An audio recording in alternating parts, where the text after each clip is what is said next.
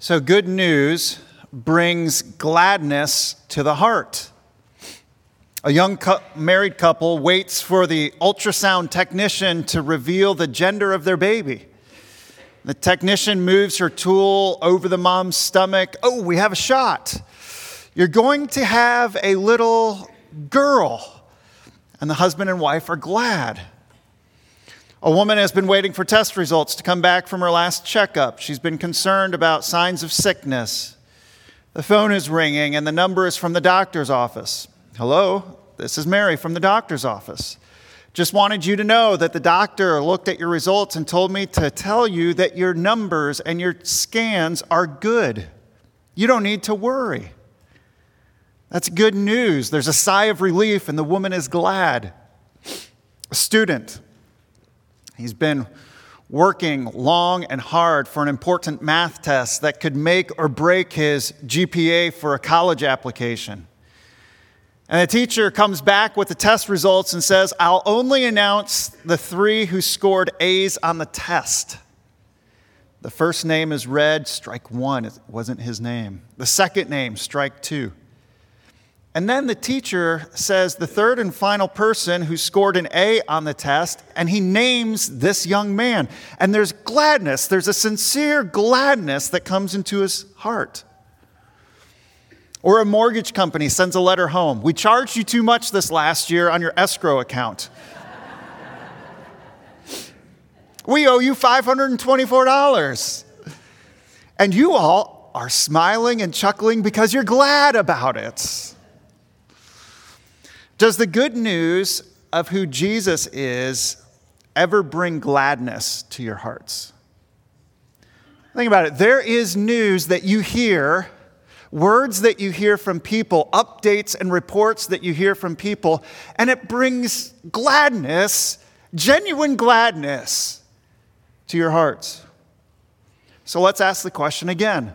Does the good news of who Jesus is bring gladness to your hearts? As we come to our passage today, we can assume that the exchange between Jesus and the crowd is happening on Tuesday. Later in the week, on Thursday evening, the soldiers are going to come, arrest Jesus in the Garden of Gethsemane, bring him back to Jerusalem. There's going to be a trial on Thursday night. By Friday morning, Jesus will be crucified on a cross outside of Jerusalem. But today, with Jesus, it's Tuesday. You can imagine the weight that Jesus feels as the dark shadows of death are inching closer and closer. He knows what is going to take place in the week.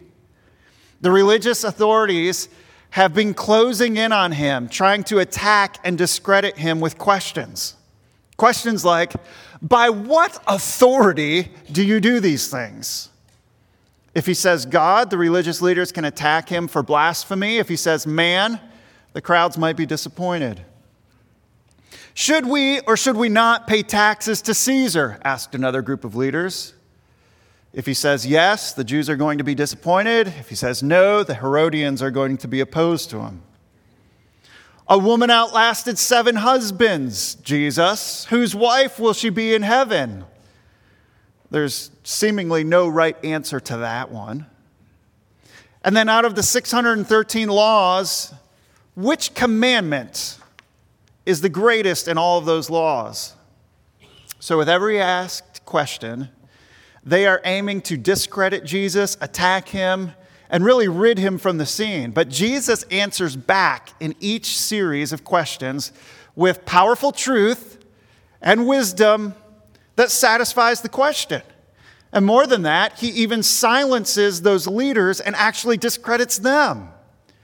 And so they are rising with more and more anger. But then there's the crowds. Like today, if you're living in the first century as a Jew, you might be among those who are tired of all the hypocrisy of religious leaders. Tired of the games and political maneuvers that are played from people to save face, those who are in leadership. You are tired of how the world is going and the answers that are being given. Tired of the lack of meaningful leadership. And then there's Jesus, this carpenter from Nazareth who shows up on the scene. He's like no one in the establishment. And what Jesus says resonates with people. It makes sense. It's like wind in the sails. He's full of genuine love for people. And the more you listen to Jesus speak, the more you observe his actions, you find yourself growing with gladness over him. And here we are 21 centuries later. And the question remains, when you see the Jesus in the scriptures, when you hear his words, when you see his actions, when you look at his promises, is there gladness that comes into your heart? Do you have gladness that Jesus is the Christ who delivers us from the scars that Andy was talking about earlier? Do you have gladness in your heart that Jesus is the Son of God who has taken on judgment for you? That's what this passage sort of lasers our attention on. The crowds heard him gladly. So let's move into our passage. Several questions that will serve as the points. I'll give them to you as we go along. Jesus has been asked questions, but now it's time for him to ask questions. And question number one is, who is the Christ? Who is the Christ? So he asks the question in verse 35. He says, how can the scribes say that the Christ is the son of David? Okay, so two observations I want you to see here. The two titles. Notice the two titles. There's the title Christ and there's the title the Son of David. We've talked about who the Christ is. Since the very beginning of Mark, chapter 1, verse 1, we know that it's been Mark's aim to show us that Jesus is the Christ. He's the long-awaited Messiah, the deliverer who is promised in the Old Testament. And the Jews longed for this Christ or this Messiah to come along and make all the wrongs right. And Jesus says here, how can the scribes say that the Christ is the son of David? So here's the second observation, the son of David. Who is this son of David? To the Jewish mind, it's very familiar language.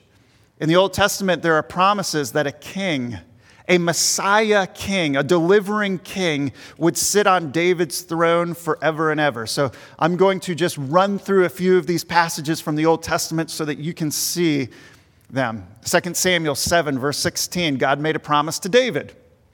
Here's the covenant he made. And your house and your kingdom shall be made sure forever before me. Your throne, David, shall be established forever. All right, let's keep moving, and I think these will fill in with color for us.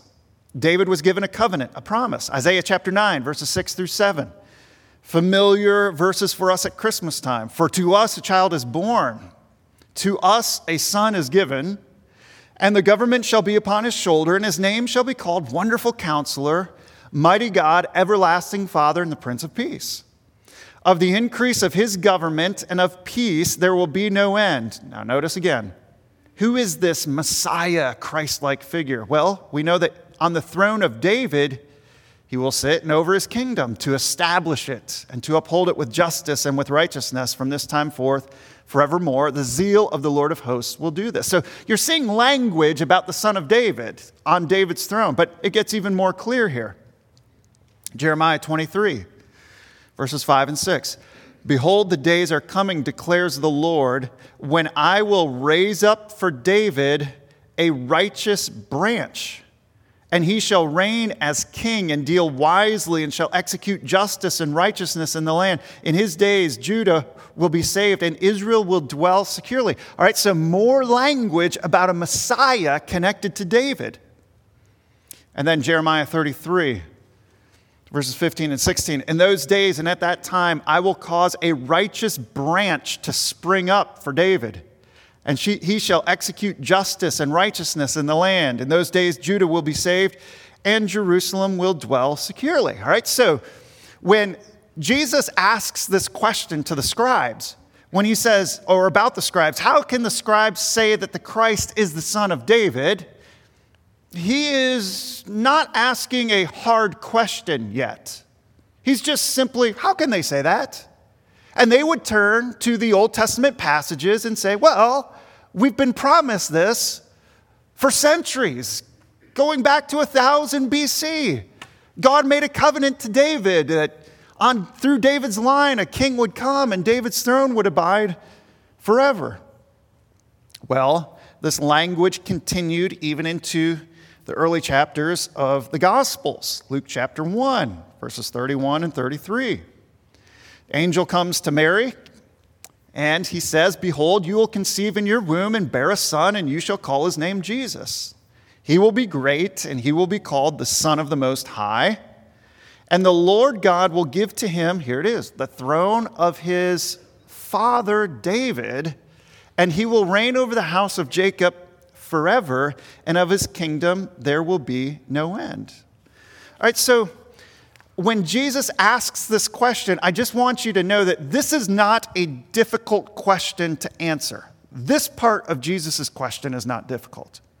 How can the scribes say that the Christ is the son of David? Once again, the scribes would answer by going to the Old Testament and say, well, we're promised this, that a Messiah would come and that he would come through the line of David. But now, Jesus extends the question with more insight from the Old Testament that presents a challenge. Okay, so the first part here is not so much of a challenge, but what Jesus is going to say next is. So here's maybe a parallel illustration.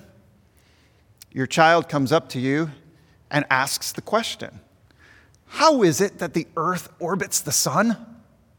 I mean, there's no steel beams that go out from the sun to the earth and attaches itself to the earth and keeps us in orbit all year long. And you say, oh, well, that's kind of easy. I was taught that gravity holds the earth in its orbit to the sun. Okay. That's been taught. But then your child asks, well, then why doesn't the earth get sucked into the sun if gravity pulls everything down? And you're thinking, I haven't thought about that. Or why doesn't the earth go spinning off into space when it's going around its orbit if there's no steel beam attached from the sun to the earth? And okay, that's a challenge for me. I have to go back and study how this works. Okay, so phase number one, the easy question is, how is it that the scribes can say that Christ is the son of David? Well, it's prophesied in the Old Testament. But now here's the additional information. And we move on to verse 36, where Jesus says, David himself in the Holy Spirit declared. Okay, so Jesus is appealing to what David said, and he is saying that what David said was actually inspired by the Holy Spirit. Just a little aside here. We run into people who want to discredit the Old Testament. And Jesus would look at David, an author of portions of the Old Testament, and say, no, David was inspired by the Holy Spirit to write the Old Testament scriptures. I accept it. And so here is Jesus using David's words. So what did David say? David says this in Psalm 110. Here's Jesus' words. The Lord said to my Lord, sit at my right hand until I put your enemies under your feet. Okay? Now, second question that we're moving into. How is David's Lord also his son? How is David's Lord also his son? All right. The Son of David is the Christ. He's the Messiah. But how is it that David's Lord is also his descendant down the line? All right, so let's look at Psalm 110, verse 1. That's where Jesus was quoting from. So Psalm 110, now you can flash it up there on the screen. Psalm 110, this is where Jesus is quoting from, and this is a little more helpful to see, where it says here, the Lord says to my Lord. Now, note there the different cases of the letters there. The first Lord is in all caps. Capital L, capital O, capital R, capital D. That's the Hebrew name for Yahweh. So if you were to look behind that in the Hebrew text, you would see Yahweh behind that. The second Lord is capital L and then little o, little r, little d. And if you were to look behind that in the Hebrew text, you would see the name Adonai, which often refers to master. It conveys the idea of a ruler or one who is in authority.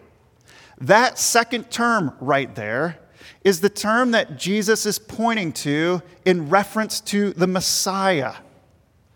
So we know who the first Lord is. That's God. But David writes that God, or the Lord, speaks to David's Lord.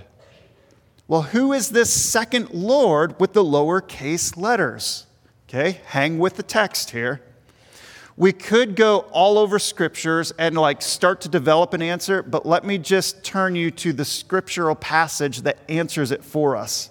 It's in Acts chapter 2, verses 34 to 36. Acts chapter 2, verses 34 to 36. This is Peter on the day of Pentecost.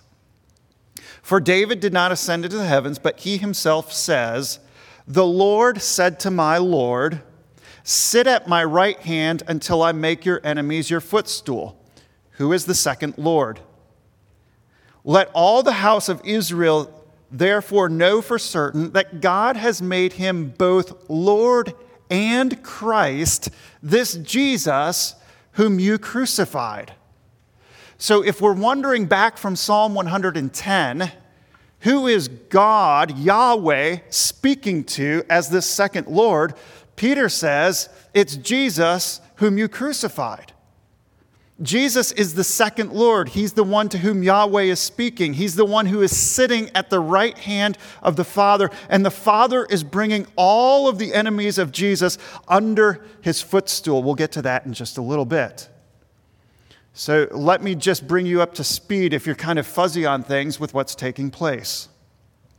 Your grandchildren, 10 or 20 generations down the family tree, cannot be your master right now.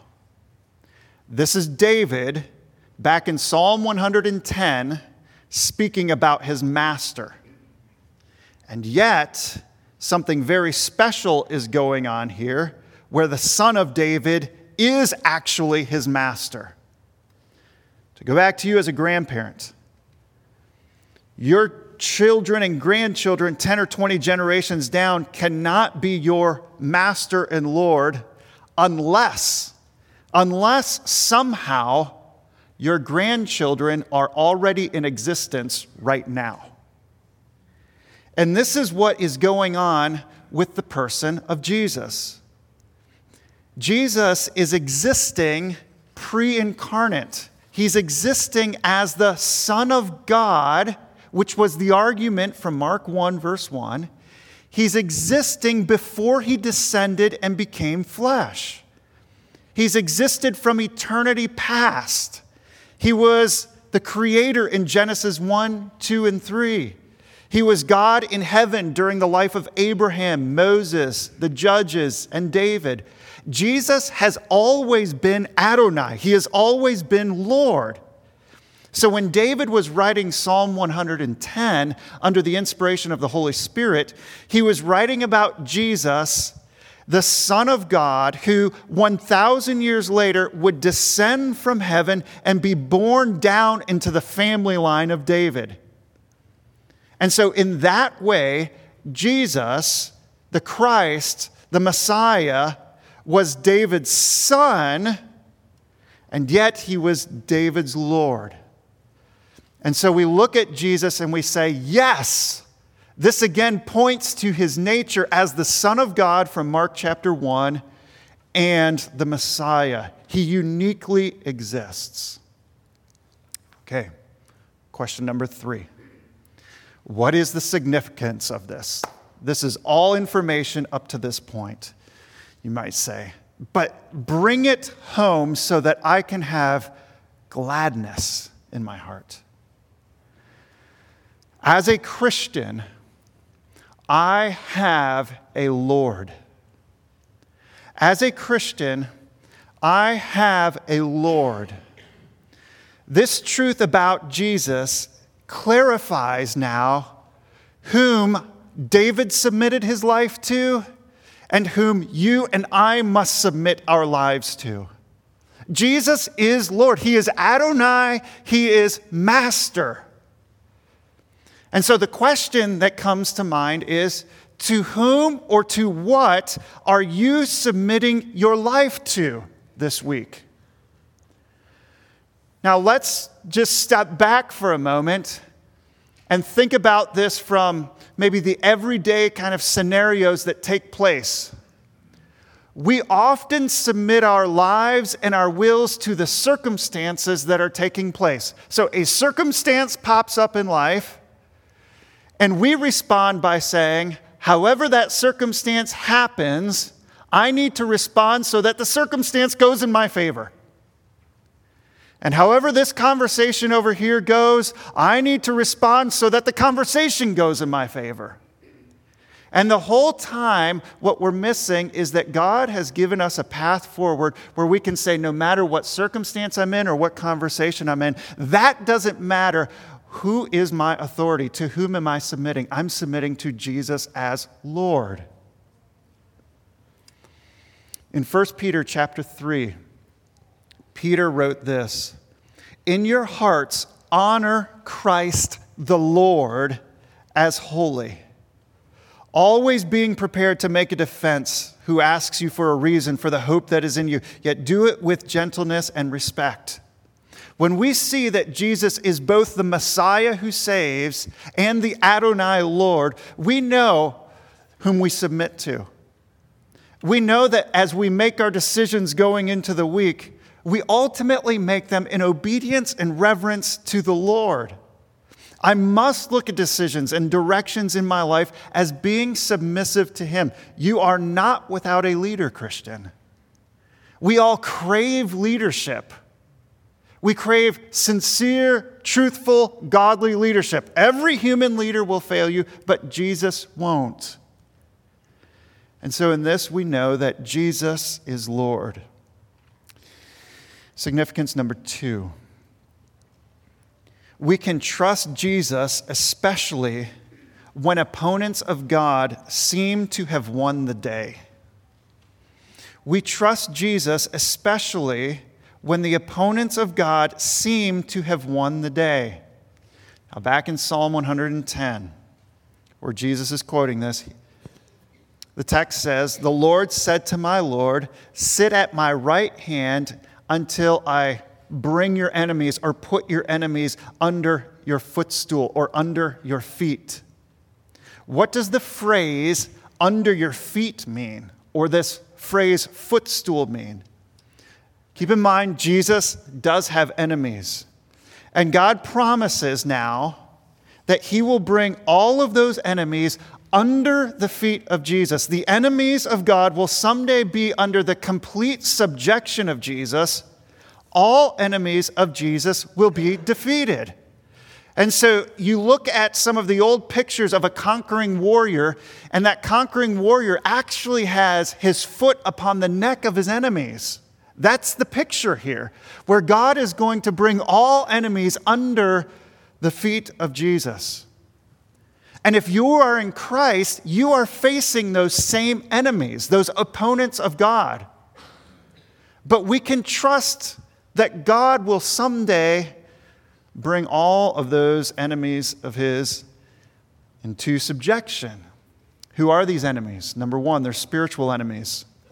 Going back to Genesis 3, the very beginning of time, Genesis 3, verse 15, "I will put enmity between you and the woman, and between your offspring and her offspring. He shall bruise your head, and you shall bruise his heel." Since the very beginning of creation, we have had an enemy in the person of Satan. Satan has been wreaking havoc in people's lives. But take heart that all enemies, including Satan, will be under the footstool of Jesus. Revelation 20, verses 9 and 10, here's the picture here, that as Satan has deceived the nations, he's leading them, and it says that they marched up over the broad plain of the earth and surrounded the camp of the saints in the beloved city. But fire came down from heaven and consumed them, and the devil who had deceived them was thrown into the lake of fire and sulfur, where the beast and the false prophet were, and they will be tormented day and night forever and ever. Someday, all the spiritual enemies of Jesus will be once and for all defeated. All of the carnage, all of the sin, all of the hurt that has been caused by sin will be defeated. So take heart, even though when the opponents of God seem to have won the day, trust Jesus that his enemies will be defeated. The spiritual enemies of sin will be defeated. It's not just spiritual enemies. It's also the human enemies of Jesus. I can't help but wonder if Jesus had something specific in mind when he quoted Psalm 110. Especially with the attacks that he had faced during the week. Look down at verse 38. It said, and in his teaching, he said, that is Jesus said, beware of the scribes who like to walk around in long robes, and they like greetings in the marketplaces, and they have the best seats in the synagogues and the places of honor at feasts, who devour widows' houses, and for a pretense, they make long prayers. Notice what happens. They too will receive the greater condemnation. Does Jesus have personal enemies? Yes, he does. And they will be brought under the feet of Jesus. A man who had been questioning who Jesus is, he once asked me, do you really think that when Jesus returns, he is going to destroy people and send them to hell? It doesn't sound very loving. It doesn't sound very Jesus-like. And I answered him by saying, do you think that when Jesus returns, all people will actually love him? These rulers couldn't stand Jesus. They're 2 days away from putting him to death. There are people today who disregard Jesus, even religious leaders, and especially religious leaders. And unless those people repent and trust Jesus, they are walking as enemies of Christ and will receive condemnation. They will be brought under the foot of Jesus. So in your mind now, there are enemies of the cross. And those enemies of the cross might do you harm. And you just ask, is it always going to be this way? And the answer is no, it won't always be this way. Leave it to Jesus. Philippians chapter 3, verses 18 and 19. For many of whom I have often told you and now tell you, even with tears, they walk as enemies of the cross of Christ. Their end is destruction. So these are bold truths because of who Jesus is. He is Lord Adonai. And all people will have to submit to him. In fact, in Philippians 2, every knee will eventually bow to Christ as Lord. So the day will come when all people will have to stand before Jesus and either be saved unto eternal life or be judged into everlasting death. The enemies of Jesus will be put to death. So there's spiritual enemies. There's personal enemies, and then third, there's simply death. Death is an enemy. 1 Corinthians 15, verse 26 says, the last enemy to be destroyed is death. All enemies, last one being death, will be placed under the feet of Jesus. So let me ask you a simple question.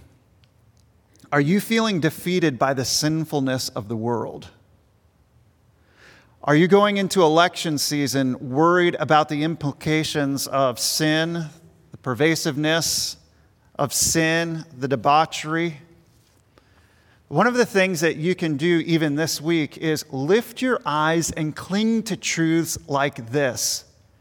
Here is Jesus, who is Lord, and all the sinfulness that can potentially be legalized this week will someday come to an end under the rule and reign of Jesus. So if you're worried, is Prop 3 going to go through this week because it's awful? You know that someday, if Prop 3 goes through, Prop 3 will be no more because all sin and all wickedness will be defeated. It will be under the foot of this warrior Jesus, this Adonai.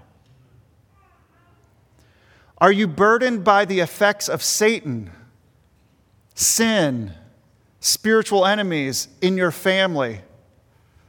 Are you aching because Satan has just come in and taken his tools and just sort of blended things up and made a mess?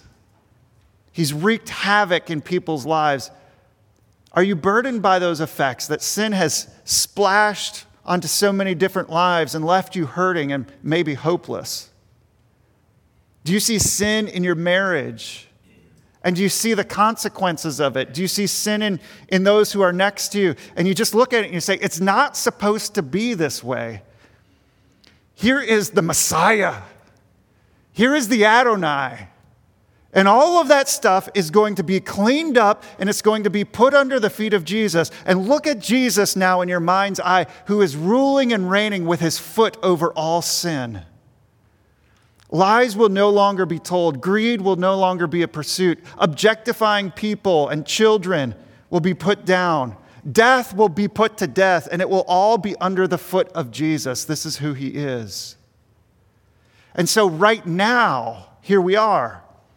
We trust Jesus, especially when the opponents of God seem to have won the day. Letter C, if you're taking notes.